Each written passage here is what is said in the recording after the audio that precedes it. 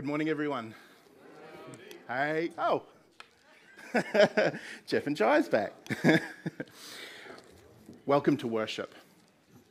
Before we start, we have got an announcement. You may have noticed as you were driving into the entrance of the car park that the exit has been locked shut. That's because none of you are allowed to leave. You're all going to be staying here this week. No, it's it's because the school has planted some new flowers and they've got a water sprinkler set up to help them establish. So there's a hose going across that part of the gate, and instead of opening it up and then telling people about it, making sure that it all gets hooked up and rehooked up, we're just keeping that door locked for the rest of the week until the plants are established. So it won't affect any of us, the setup and team they know. But for those who make use of the hall in the evenings or early in the mornings throughout the week, just bear that in mind that we're going to leave the exit side shut. But with that out of the way, let us come into the presence of the Lord to bring our thanks and praises before him. I'd invite you to stand if you're able to hear the call to worship from Isaiah chapter 55 verses 1 to 3.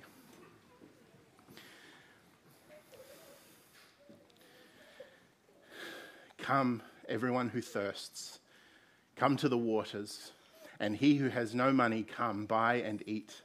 Come, buy wine and milk without money and without price.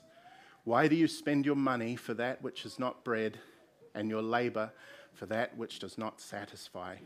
Listen diligently to me, and eat what is good, and delight yourself in rich food.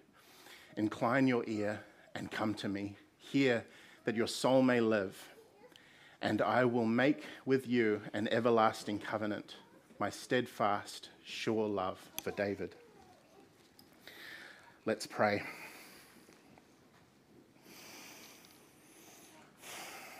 Heavenly Father,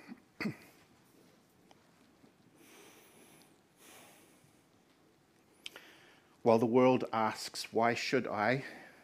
Why should I get out of bed? Why should I leave my pursuits and come to church on Sunday and worship worship you, your redeemed people? Ask only, how can I enter into your presence? We sin, and our sins are like filthy rags before you, even our best works. But we thank you, Lord. We thank you, Father, for giving us your Son, for taking our filthy rags and covering us with your righteous robe. Lord, we thank you that you welcome us in as children, not as strangers or foreigners or enemies, but as friends. So we come before you into your presence, and we give you thanks and praise for giving us the great gift of your Son, for sacrificing him at that cross, and for raising him again so that we all might be raised. And it's in his name that we offer our prayers and our worship and our praises this morning. In his name, amen. Please continue standing for our first hymn, Here I Am to Worship.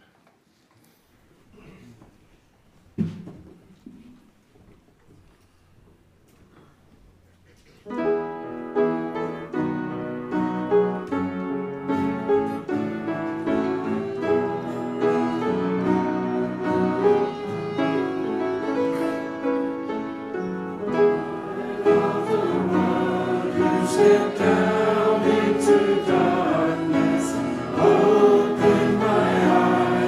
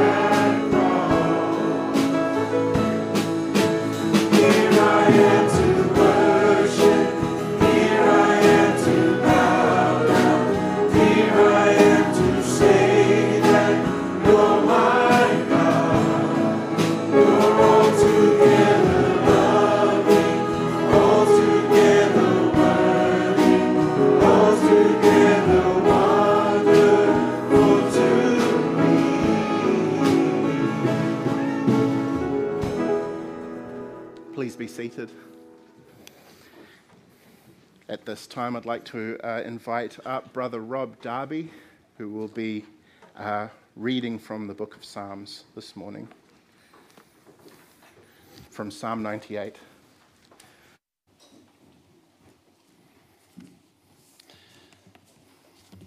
As announced, I was reading this morning Psalm 98, and if you have a church Bible, that's on page 468.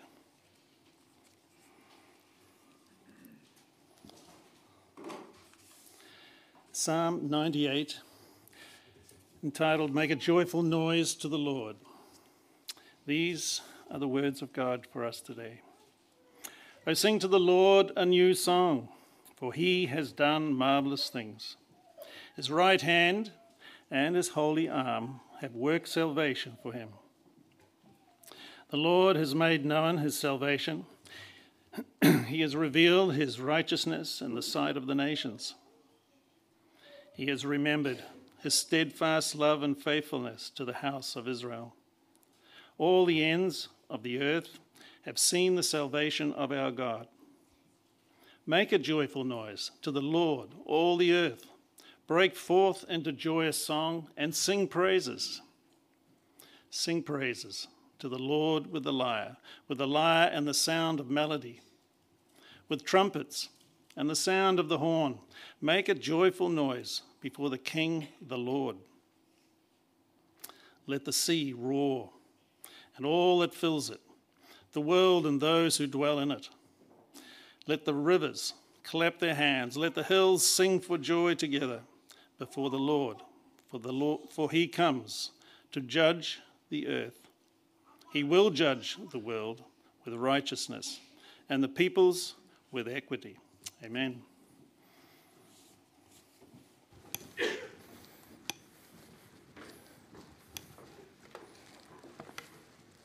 Thank you, brother. At this time, I believe that we will stand and sing our next hymn. Please be standing.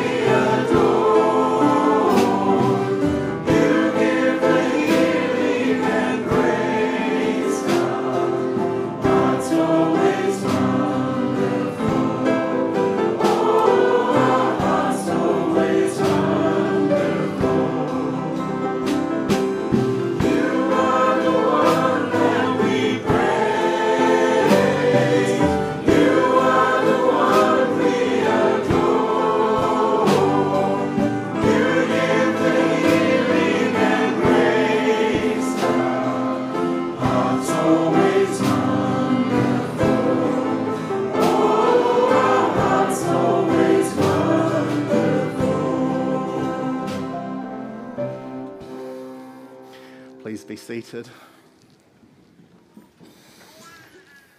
At this time in our service, we will come before the Lord with a time of pastoral prayer.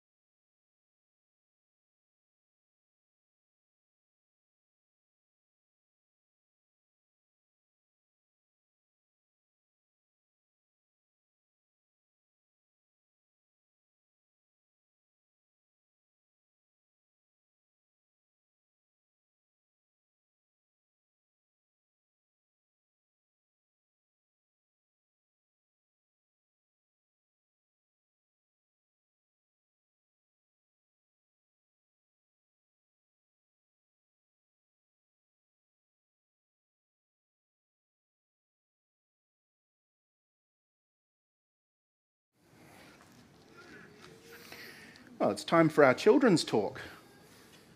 It says here on... No, it's not. No, it's not. That's me. That's on me. Come on, guys. Please stand and continue worshipping the Lord with the hymn, How Deep the Father's Love for Us.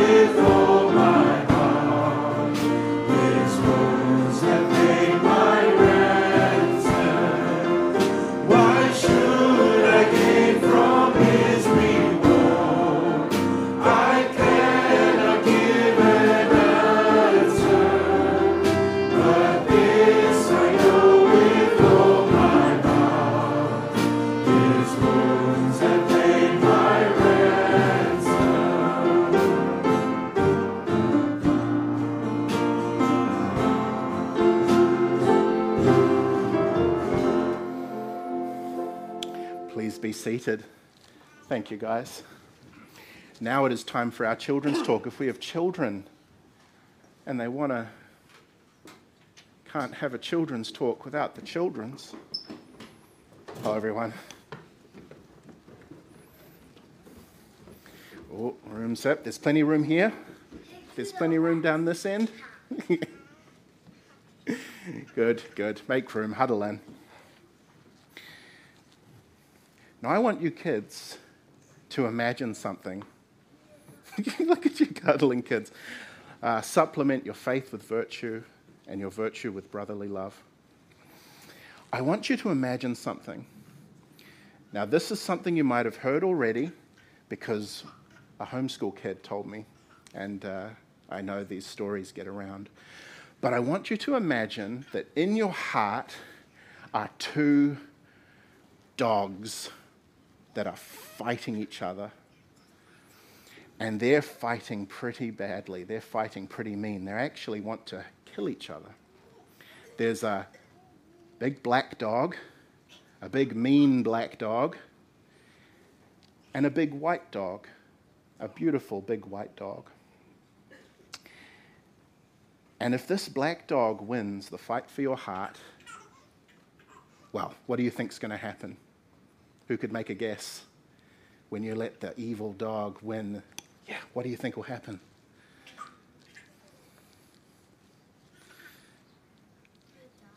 Oh, you die. You do die. Yeah, but a lot of stuff happens first. A lot of stuff comes out of your mouth first, a lot of words, your hands do all sorts of stuff first. How about over here? What do you think might happen if you let the big, evil black dog win in your heart?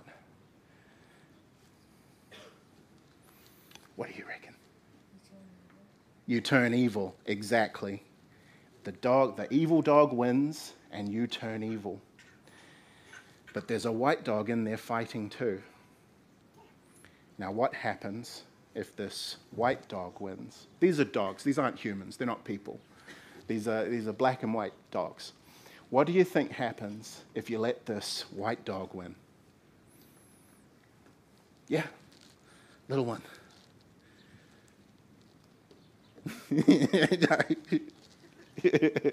Just like to put his hand up. That's all right. Well, you don't die and you don't do evil. In fact, you do good and then you live forever.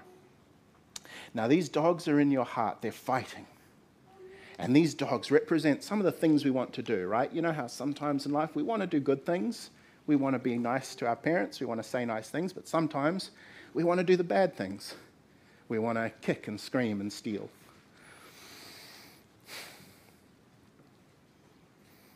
How do we make sure the white dog wins? We feed it. We feed the white dog, and then it wins. And what we feed it is the truth. We feed it the Word of God, and we feed it prayer. And then that white dog wins out the battle. Now, this metaphor falls apart. I know we've got some theologically minded people in the crowd, but remember, this is just a very quick parable, one major point. Let's pray. Heavenly Father, we thank you for these children. We thank you that as covenant kids, Lord, you have promised to work within them.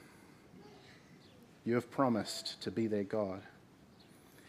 Lord, we pray that in time, if you haven't already, that you would bring them all to a saving faith, that you would implant within them good and holy desires. Lord, we pray that they would make use of the Bible, of the Word, of prayer, of good Christian friends.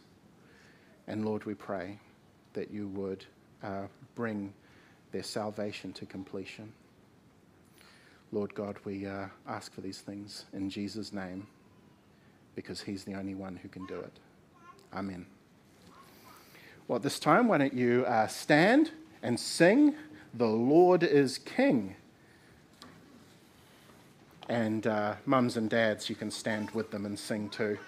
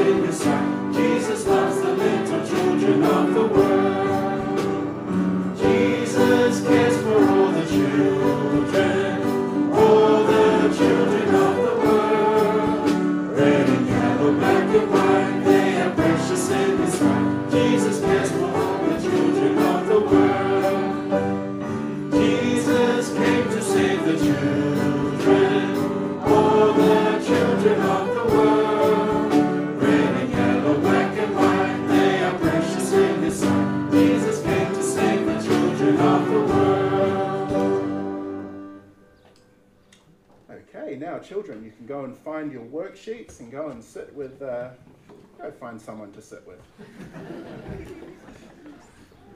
Mix it up. The rest of us continue singing "The Love of God."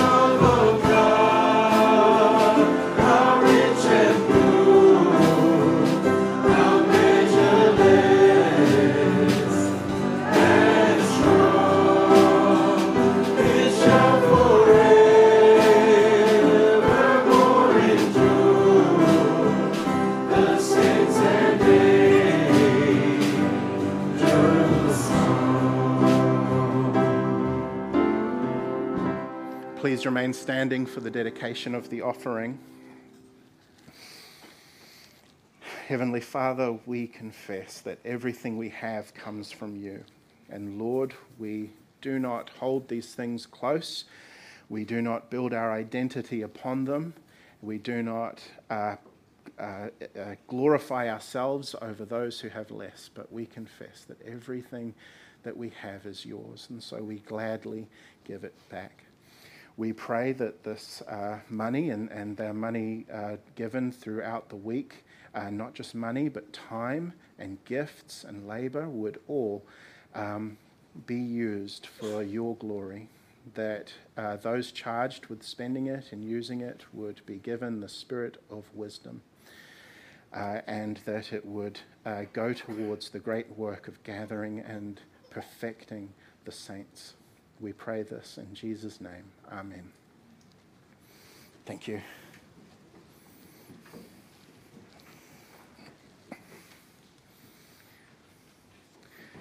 Okay. Our sermon text this morning is in the book of 1 John, chapter 2, verses 15 to 17. In your Pew Bibles, that is in page 959.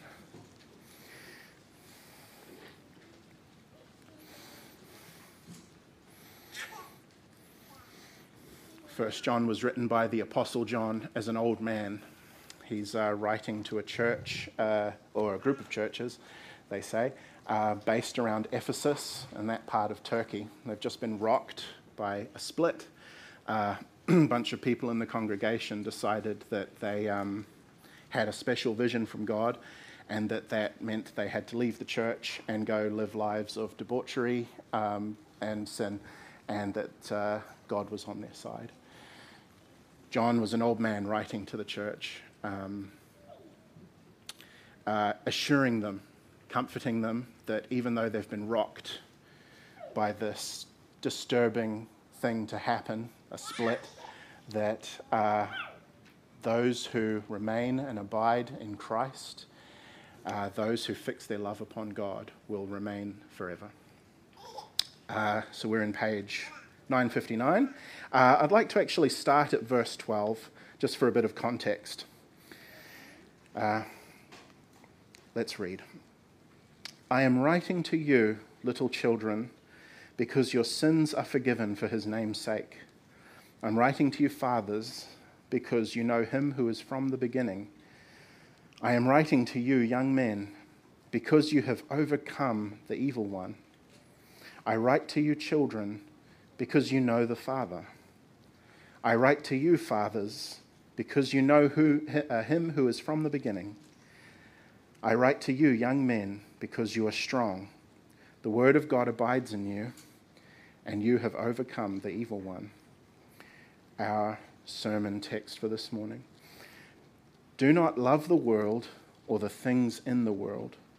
If anyone loves the world, the love of the Father is not in him.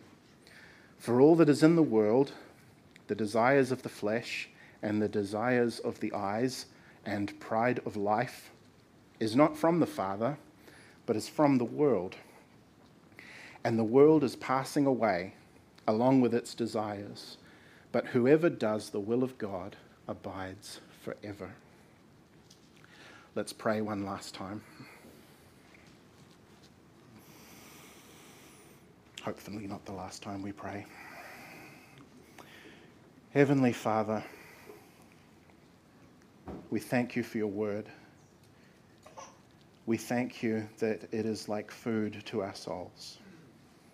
We thank you that through it you speak to us, you show us who we are, and you show us who you are.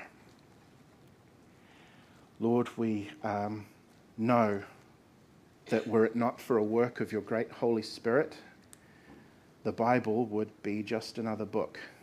It would be true. It would be internally consistent. It would even be beautiful, but it wouldn't be saving. It wouldn't mean a thing to our souls.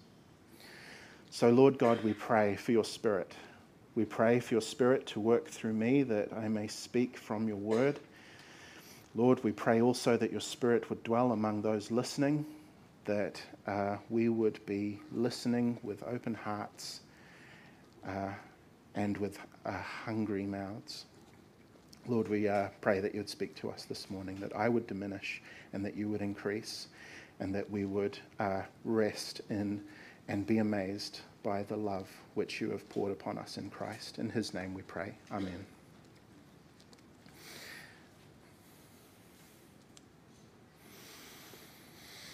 Well, good morning again, Covenant. I've entitled this sermon, Love is Not Love. Now, we're Christians. Our entire identity is wrapped up in love. We're not a social club or a fan club. We aren't even the great truths, not essentially, we aren't even the great truths that we share.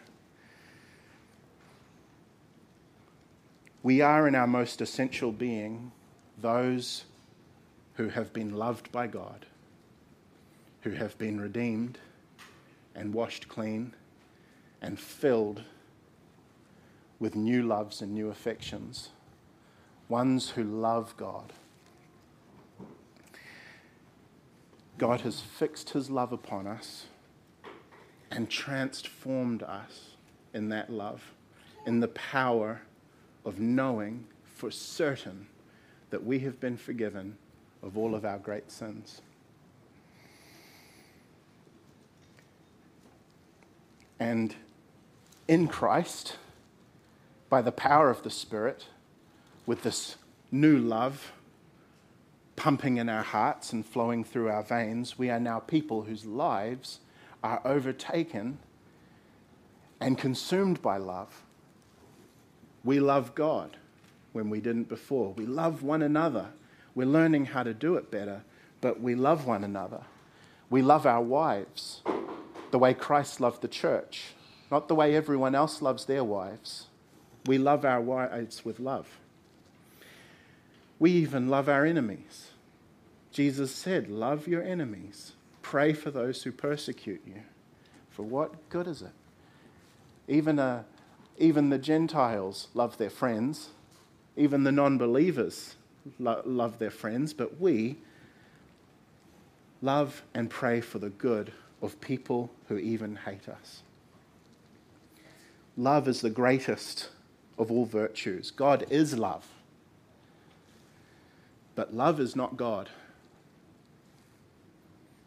Love is not a self-defining, self-justifying standard of goodness. Christians are called to follow Christ in showing radical love to one another and to the world around us, even our enemies. But our passage before us this morning tells us that love is defined by God. There is a love which we as Christians are supposed to hate. We're to despise it and turn away from it. It's a love which is independent of the God who is love, and which, left unchecked, will kill us. But it is a love which in Christ we have been redeemed from. And in the power of the Spirit, we are able to put it to death. Now let's take one more look at our text.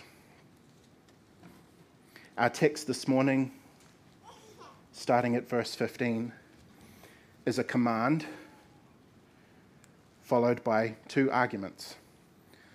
The command is this: do not love the things of the world. Do not love the world or the things of the world. We can comfortably say that of our text, this is the point. And that command is followed by two reasons why we ought not to love the world. The first is this: you can't love the world and love God at the same time. Love of God and love of the world are mutually exclusive. That means if you have one, you have to give up the other one to get it. It's like cake, you can't have your cake and eat it too. Or it would be more experiential to say that one weakens the other.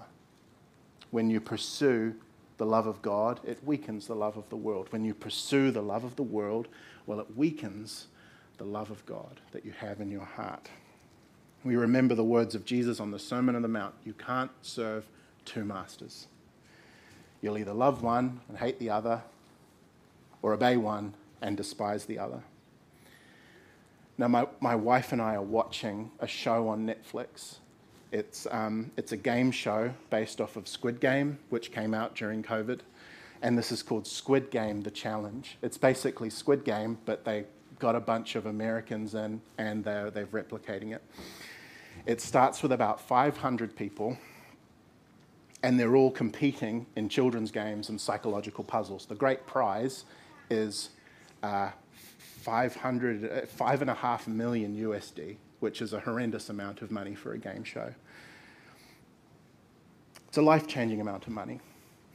And you watch this show week by week, or as we do, all in a row. You see that everyone's gunning after this money. And depending on the situation in front of them, they form these quick alliances. But whoa, what happens when they have to choose between their alliance and the great prize? It is a window into the soul of humanity, this show. It's called Squid Game: The Challenge. Probably safer to watch than Squid Game, but it is a fantastic show. But it shows the truth that when it comes to our ultimate desire, the heart is exclusive. It only follows one thing. Because, in verse 16, it says that all that is in this world, the desires of the flesh and the desires of the eyes and the pride of life, is not from the Father, but is from the world. There's a fundamental opposite. That when you love the world and God calls on you to forsake the world, you're going to have to forsake your alliances to this world in order to chase after the great prize. But what is the world? John describes the world here, this world which we're not to love, with three components. He says the things of the world are, firstly, the desires of the flesh, by which we're talking about that sinful preoccupation we have with bodily pleasure. Right?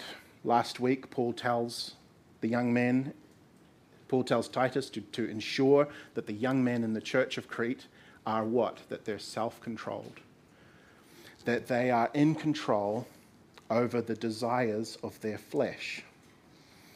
Because our bodies are created to experience the greatest of pleasures. What's the chief end of man? The chief end of man is to glorify God and to enjoy him forever, right? We're a good Presbyterian church. We know that that the body of man and women is designed to be the recipient and the experience, to experience the greatest of joy, the presence of the glory of God. But in sin, that drive, that capacity, that home that we're supposed to feel in the presence of God is hijacked, and the desires of the flesh start filling it with pleasures from down here, from down below. The obvious example is sexual joy, a good thing, a very good thing, God's greatest gift. but only to be experienced within the covenant of marriage. God's given us food, a great gift to nourish us, to eat with each other. But again, too much, too often, not enough exercise in between, and we become slaves to these things. Wine, a gift from God to gladden the heart. Again, too much, too often, and we're lost. Everything in its place. The second thing that defines the world is the desires of the eyes. These are things which look good, right? And they're things which, when we have, they make us look good. They make us look better. Better than those who don't have them. The first is things that make us feel good. Second thing, those that make us look good. Again, you know we're supposed to look good. Isn't the language of the Bible to be anointed, to wear our white robes, to enter into God's presence, to be redeemed and made beautiful as a bride washed and adorned? Humans are made for beauty just as we're made for pleasure. But we're made for beauty in God. Remember the fundamental difference between the religion of the Pharisees and the religion of Christ?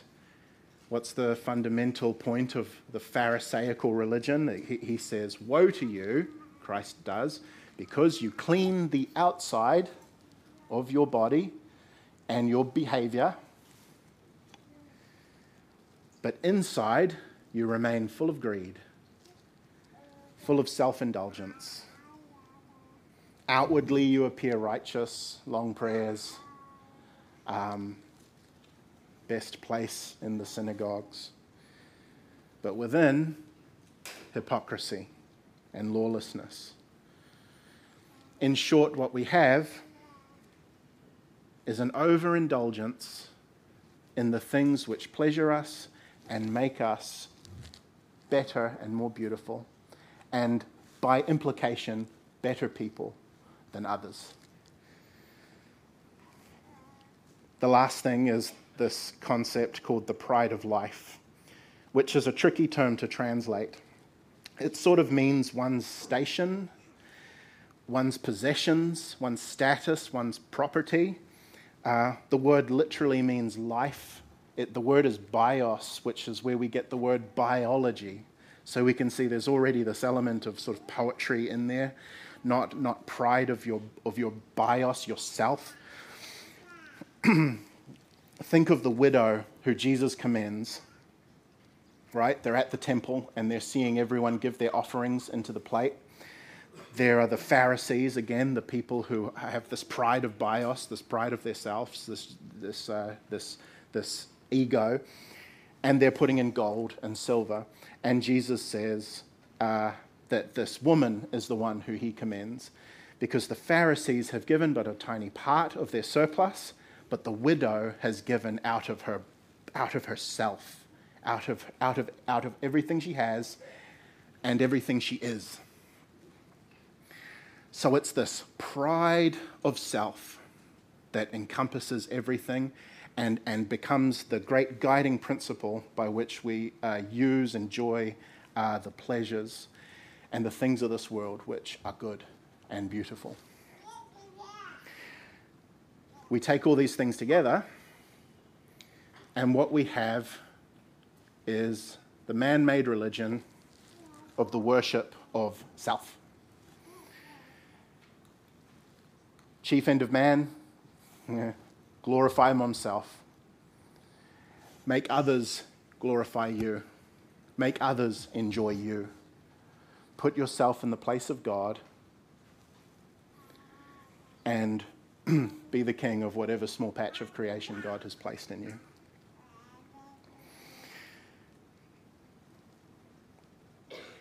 Now, the love of God is different to the love of the world, which is selfish, self-justifying, self-promoting, self-congratulating, which is the worst of all. The love of God, it goes out to the Father, and then it is satisfied there. It goes out to the Father, finds great satisfaction in Him, and then it curves round and it manifests itself in a great love for one another, so that you can share this love that you've found, this satisfaction you've found with the Father, with others. It's a fundamentally different kind of love to the love of the world. The love of the world goes to the world, and then it recurves back on yourself, and then it pushes other people down so that you can be greater. They're two fundamentally competing types of love. And one pushes out the other because the other is the opposite. The second reason why John says not to love the world or the things in this world is because, in verse 17, the world is passing away along with its desires. But whoever does the will of God abides forever. Now, there's an end coming to this world, Holy Scriptures say. There's an end coming to this world, and for everyone who's in it. John describes there'll be two categories of people at the end. There will be those who are saved, those who do the will of God, and there will be those who are not saved from the judgment. It will be those who loved the world. Those who were in the world and who were of it. Those who drank it deep and took on board its culture of self-promotion. Do you remember the final chapters of John's Revelation? Right? The great lake of fire. Who goes in? I was trying to find it while I was studying. I read a commentary, and the chapter was called Everyone Get in the Pool. First, who goes in the pool? The beast, then the false prophet. These are abstractions. First, these are the enemies of God. These are things which God hates. These are the persecutors of the church. These are those who use religion as a justification for self-worship. All into the pool. Next, who goes into the pool? The devil, the tempter. Then death. Then every single man, woman, and child who loved the world. John describes them as cowardly, the faithless, and the detestable. See, that second reason why we shouldn't love the world is because those who love the world are destined for this lake of fire. It's coming, and it's not a natural event like an earthquake, right? It's not this indiscriminate shaking where there's destruction and it seems like there's no rhyme or reason to any of it. It will be a calculated destruction. It will be a measured and righteous destruction. And it will fall upon any who love the world. It will fall on any, and not just on them, but on them and to the degree to which they loved the world and drank deep of its poison.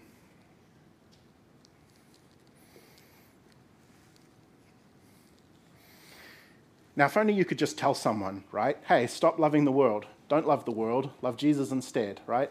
If only you could, right? Imagine the evangelism with just, you could leave a tape running and you could just tell people, right? Hey, turn away. Don't love the world or the things in the world. But that's not how the heart works. It's just not how the heart works, is it? And if it was, we'd be in even more trouble, because somebody stands up and they say, my testimony is I was walking down the street, somebody held a Bible, told me to stop loving the world and love Christ. I said, I will. And then I did. Well, now you're going to be guarding them from every Jehovah's Witness and Muslim and every Hindu who's going to come along and say, hey, stop loving Jesus. Love Muhammad instead. Stop loving God. Love love anything else, love my company instead. The Holy Scriptures in Proverbs 21 says this: the heart of man, that's the part of us that loves, the part of us that drives us towards our loves. The heart of man is a river in the hands of the Lord. He turns it and directs it wherever he may please. Our love is like a river. It flows out of us and it takes its course and it flows into that which we love, whatever it is that we love. We love the world, it flows into the world. We can't control its direction or its flow. We can't tell our hearts not to love the world. We can't tell anyone else's hearts not to love the world. We wish we could. How great would it be if you could reach into somebody's soul and just flick that switch that turns the desires of someone's heart away from the world and towards the Father. But we can't. Only God has that power. Again, Proverbs 21. The heart of man is a river in the hands of the Lord. He is the one who turns it and directs it wherever he pleases.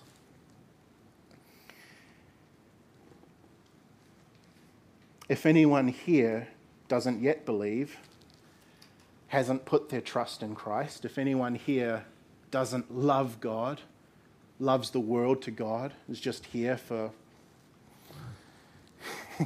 God only knows why you're here. Think about the implications of Proverbs 21. You don't believe because you can't believe. You don't have the power to believe or to love God. You can't make that change. Only God can. So if that's you, and you don't want that to be you,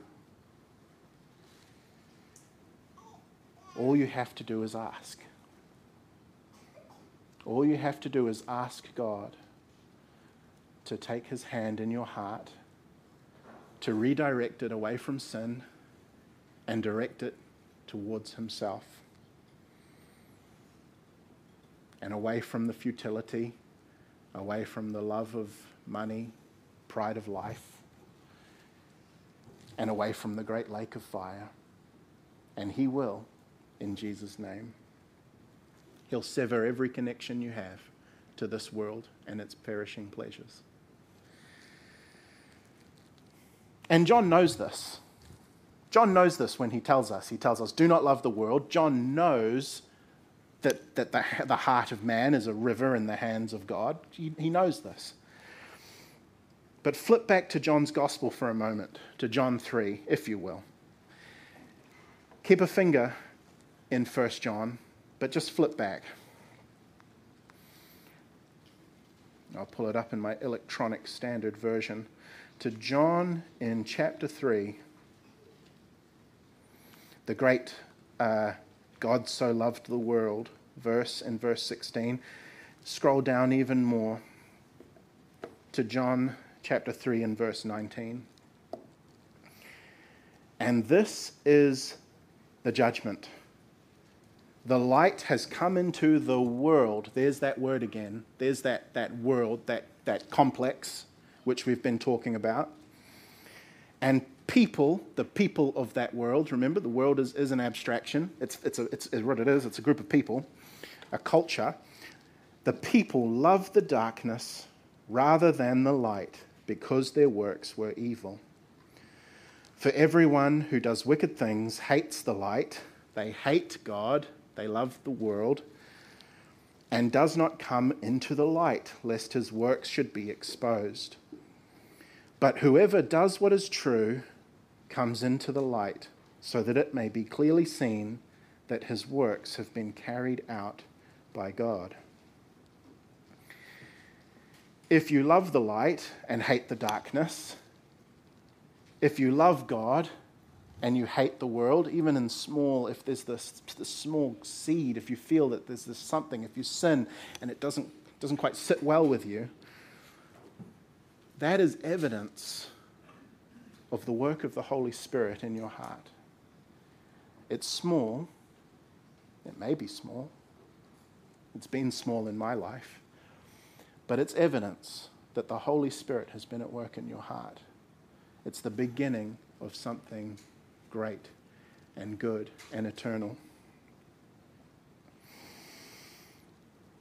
So what is John doing? He knows all this. He knows that you can only come to the Father, that everyone hates the light. Unless they're born again, they won't leave the darkness and come to the light. So what is he doing? Well, first of all, John isn't writing the command so that we can earn eternal life. Go back to our passage at verse 12. I am writing to you, little children, because your sins are forgiven for his name's sake. Because your sins are forgiven. I'm writing to you, fathers, verse 13. This is of 1 John chapter 2, verse 13. I am writing to you, fathers, because you know him who is from the beginning. He's not a stranger to you. Your sins are forgiven if your faith is in Christ. You have been born again. And if you have this heart in your chest which is pumping the love of God, even in small measure, then you can know that you can turn your heart. No, you can't turn. You can know that God has turned your heart away from the world and fixed it eternally upon him. The command to turn from sin is given to us as children who have already been saved. We've already been chosen. We've already been loved. We've already been redeemed. We aren't going to pass from death into life by loving God or serving God or doing anything in Scripture which tells us things which God likes. In John's understanding, the call to love God and the call to sever those ties with the perishing word is grounded in the secure knowledge that you're already loved and already forgiven in Christ. This is John writing to the church, remember. That God has already redirected the flow of your heart away from the world and towards himself. And that work which happened in Christ by the power of the Spirit is the bedrock of your assurance. Christians, the call to not love the world and to love God is a call to faithful Christians to stand in Christ and recognize your true position before God. All of those things which come from the world, all those things which entangle us, right? The pleasures of the flesh, whatever they may be. The pleasures of the eyes. The things which make us feel like we ought to be, that we are better than other people. All of those things that entangle us have been defeated in Christ. Because they just don't sit right with us anymore when God has implanted within us that love of God. They always come with that aftertaste, don't they? They come with that bad aftertaste that we just hate it. We sin, of course we sin, but we sin unwillingly. We sin as mortal enemies with sin. Martin Luther, when faced with temptation, he used to yell, well, he used to do a lot of things. Don't do everything that Martin Luther did when faced with temptation. He used to throw an ink pot against the wall because there was a demon there, so he threw the pot. He farted as well. This is all church history. He used to fart to banish demons. Take church history if you can with GTC. Martin Luther, fantastic reformer, quirky man. But one thing he used to say when faced with temptation is he would say this: I have been baptized. He would say, I am in Christ. And these temptations don't have power over me because my heart has been claimed by another.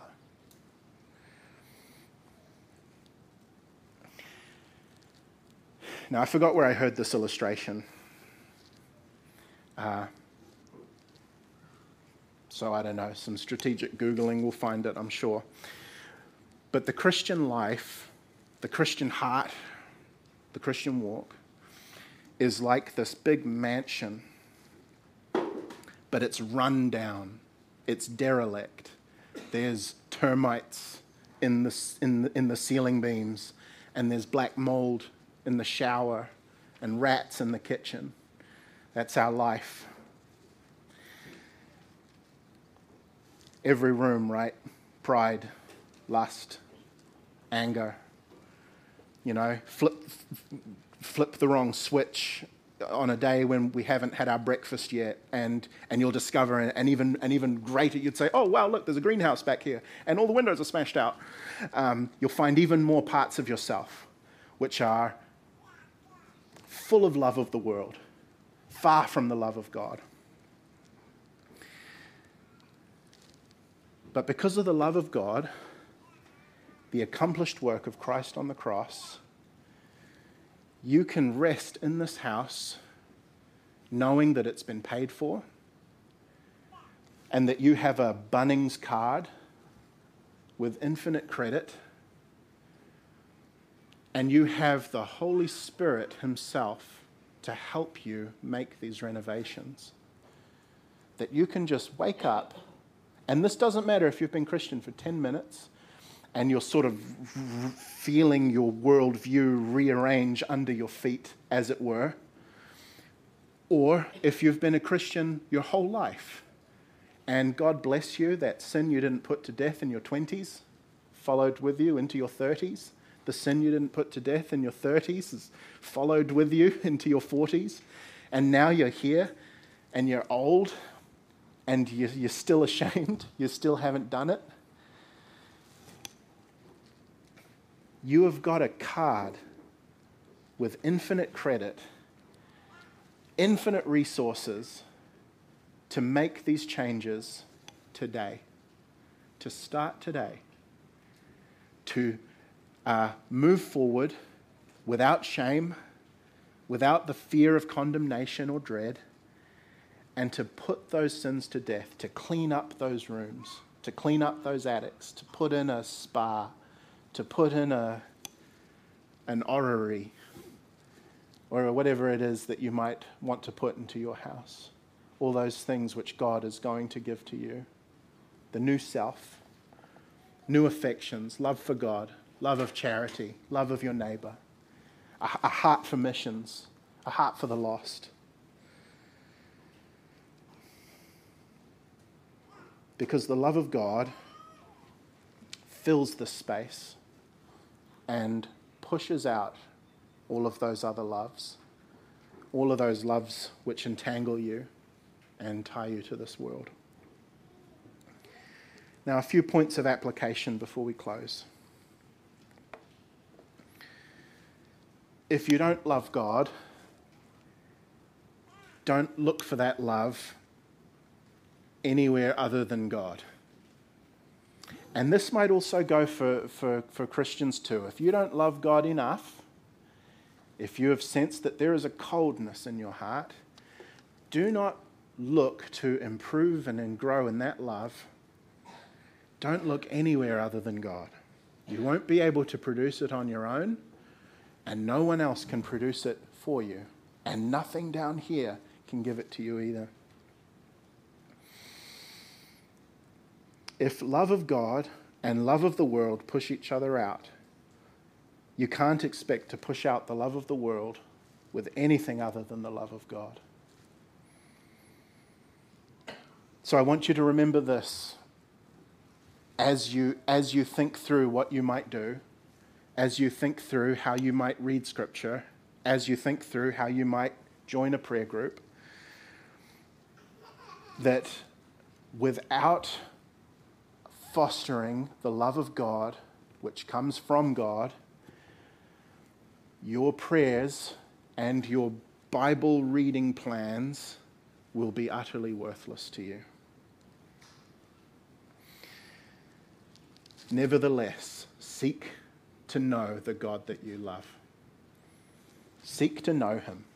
You know, there's this great distinction we make, or a previous generation makes, that you know a lot about God, but you don't know God. You know that distinction?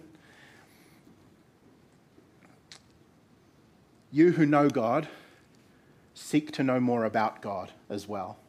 Knowing God is important. Knowing about God is just as important. Because how can you know him who you don't know about? Read Scripture to learn more about this God and about what he has done for you. Second, I'm going to speed up now. Admire and appreciate the work of the Spirit admire and appreciate the work of the Spirit in the lives of others. Maybe you don't have much love of God for yourself right now. You're in a season where you just don't have it. Look around and see who has it. Ask them why. Ask them to tell you what God has done in their lives. Seek to learn more from others, from people around you, as to the wonderful things that God's doing. More. Cherish that love of God when you discover it inside of you. Sometimes, even in our cold lives, in our cold seasons, we just have this flicker, this glimmer where you remember something in Scripture, or you hear a sermon, and this feeling. I know we don't like feelings, but God made them. We have this feeling which, oh yes, this love of God, he did this. I remember the first time I heard this particular verse, I was so filled with joy about it. Cherish that. Guard it like a little flame and protect it. Feed it with Scripture and pray that you can enter into this journey, into this emotional love, into this love and appreciation of what God has done for you. Fifth, enjoy songs, hymns, and poetry, because they speak to us in ways that words can't. Songs and hymns and poetry, we have been created with this line that goes directly to our heart, and it's stimulated by music. God put it there. God made it for us. God inspired poetry and music in the book, in the Holy Bible, in Psalms, because it speaks to us in great images, complex images that words can't. Lastly, big, broad strokes. Our lives can be so full of so many petty, warring desires that we just can't be sure which sin we should work on first. And so what ends up happening is we don't work on any of them. You know, do I attack my love of money first, or my fear of this first, or do I attack this addiction first? But I tell you this, that the love of God is a general cure. It's a general cure, and it compounds. Sometimes, going back to our analogy where our life is like this mansion, sometimes you just need to open up every door and every window and just let God flood the house. Just big, broad strokes. And then see what gets dislodged and flushed out. Let's pray.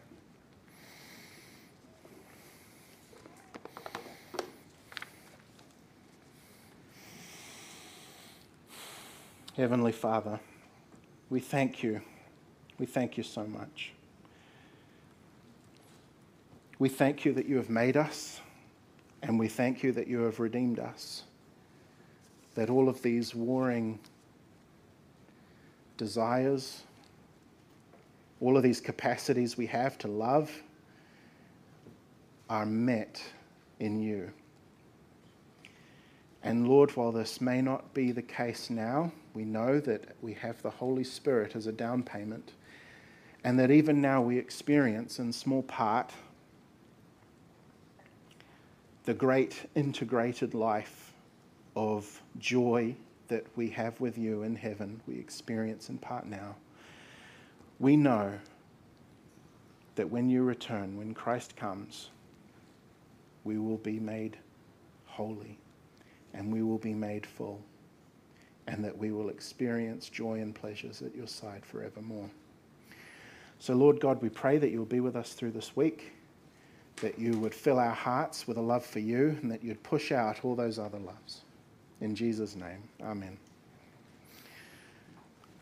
Now please stand for our closing hymn, Love Divine, All Loves Excelling.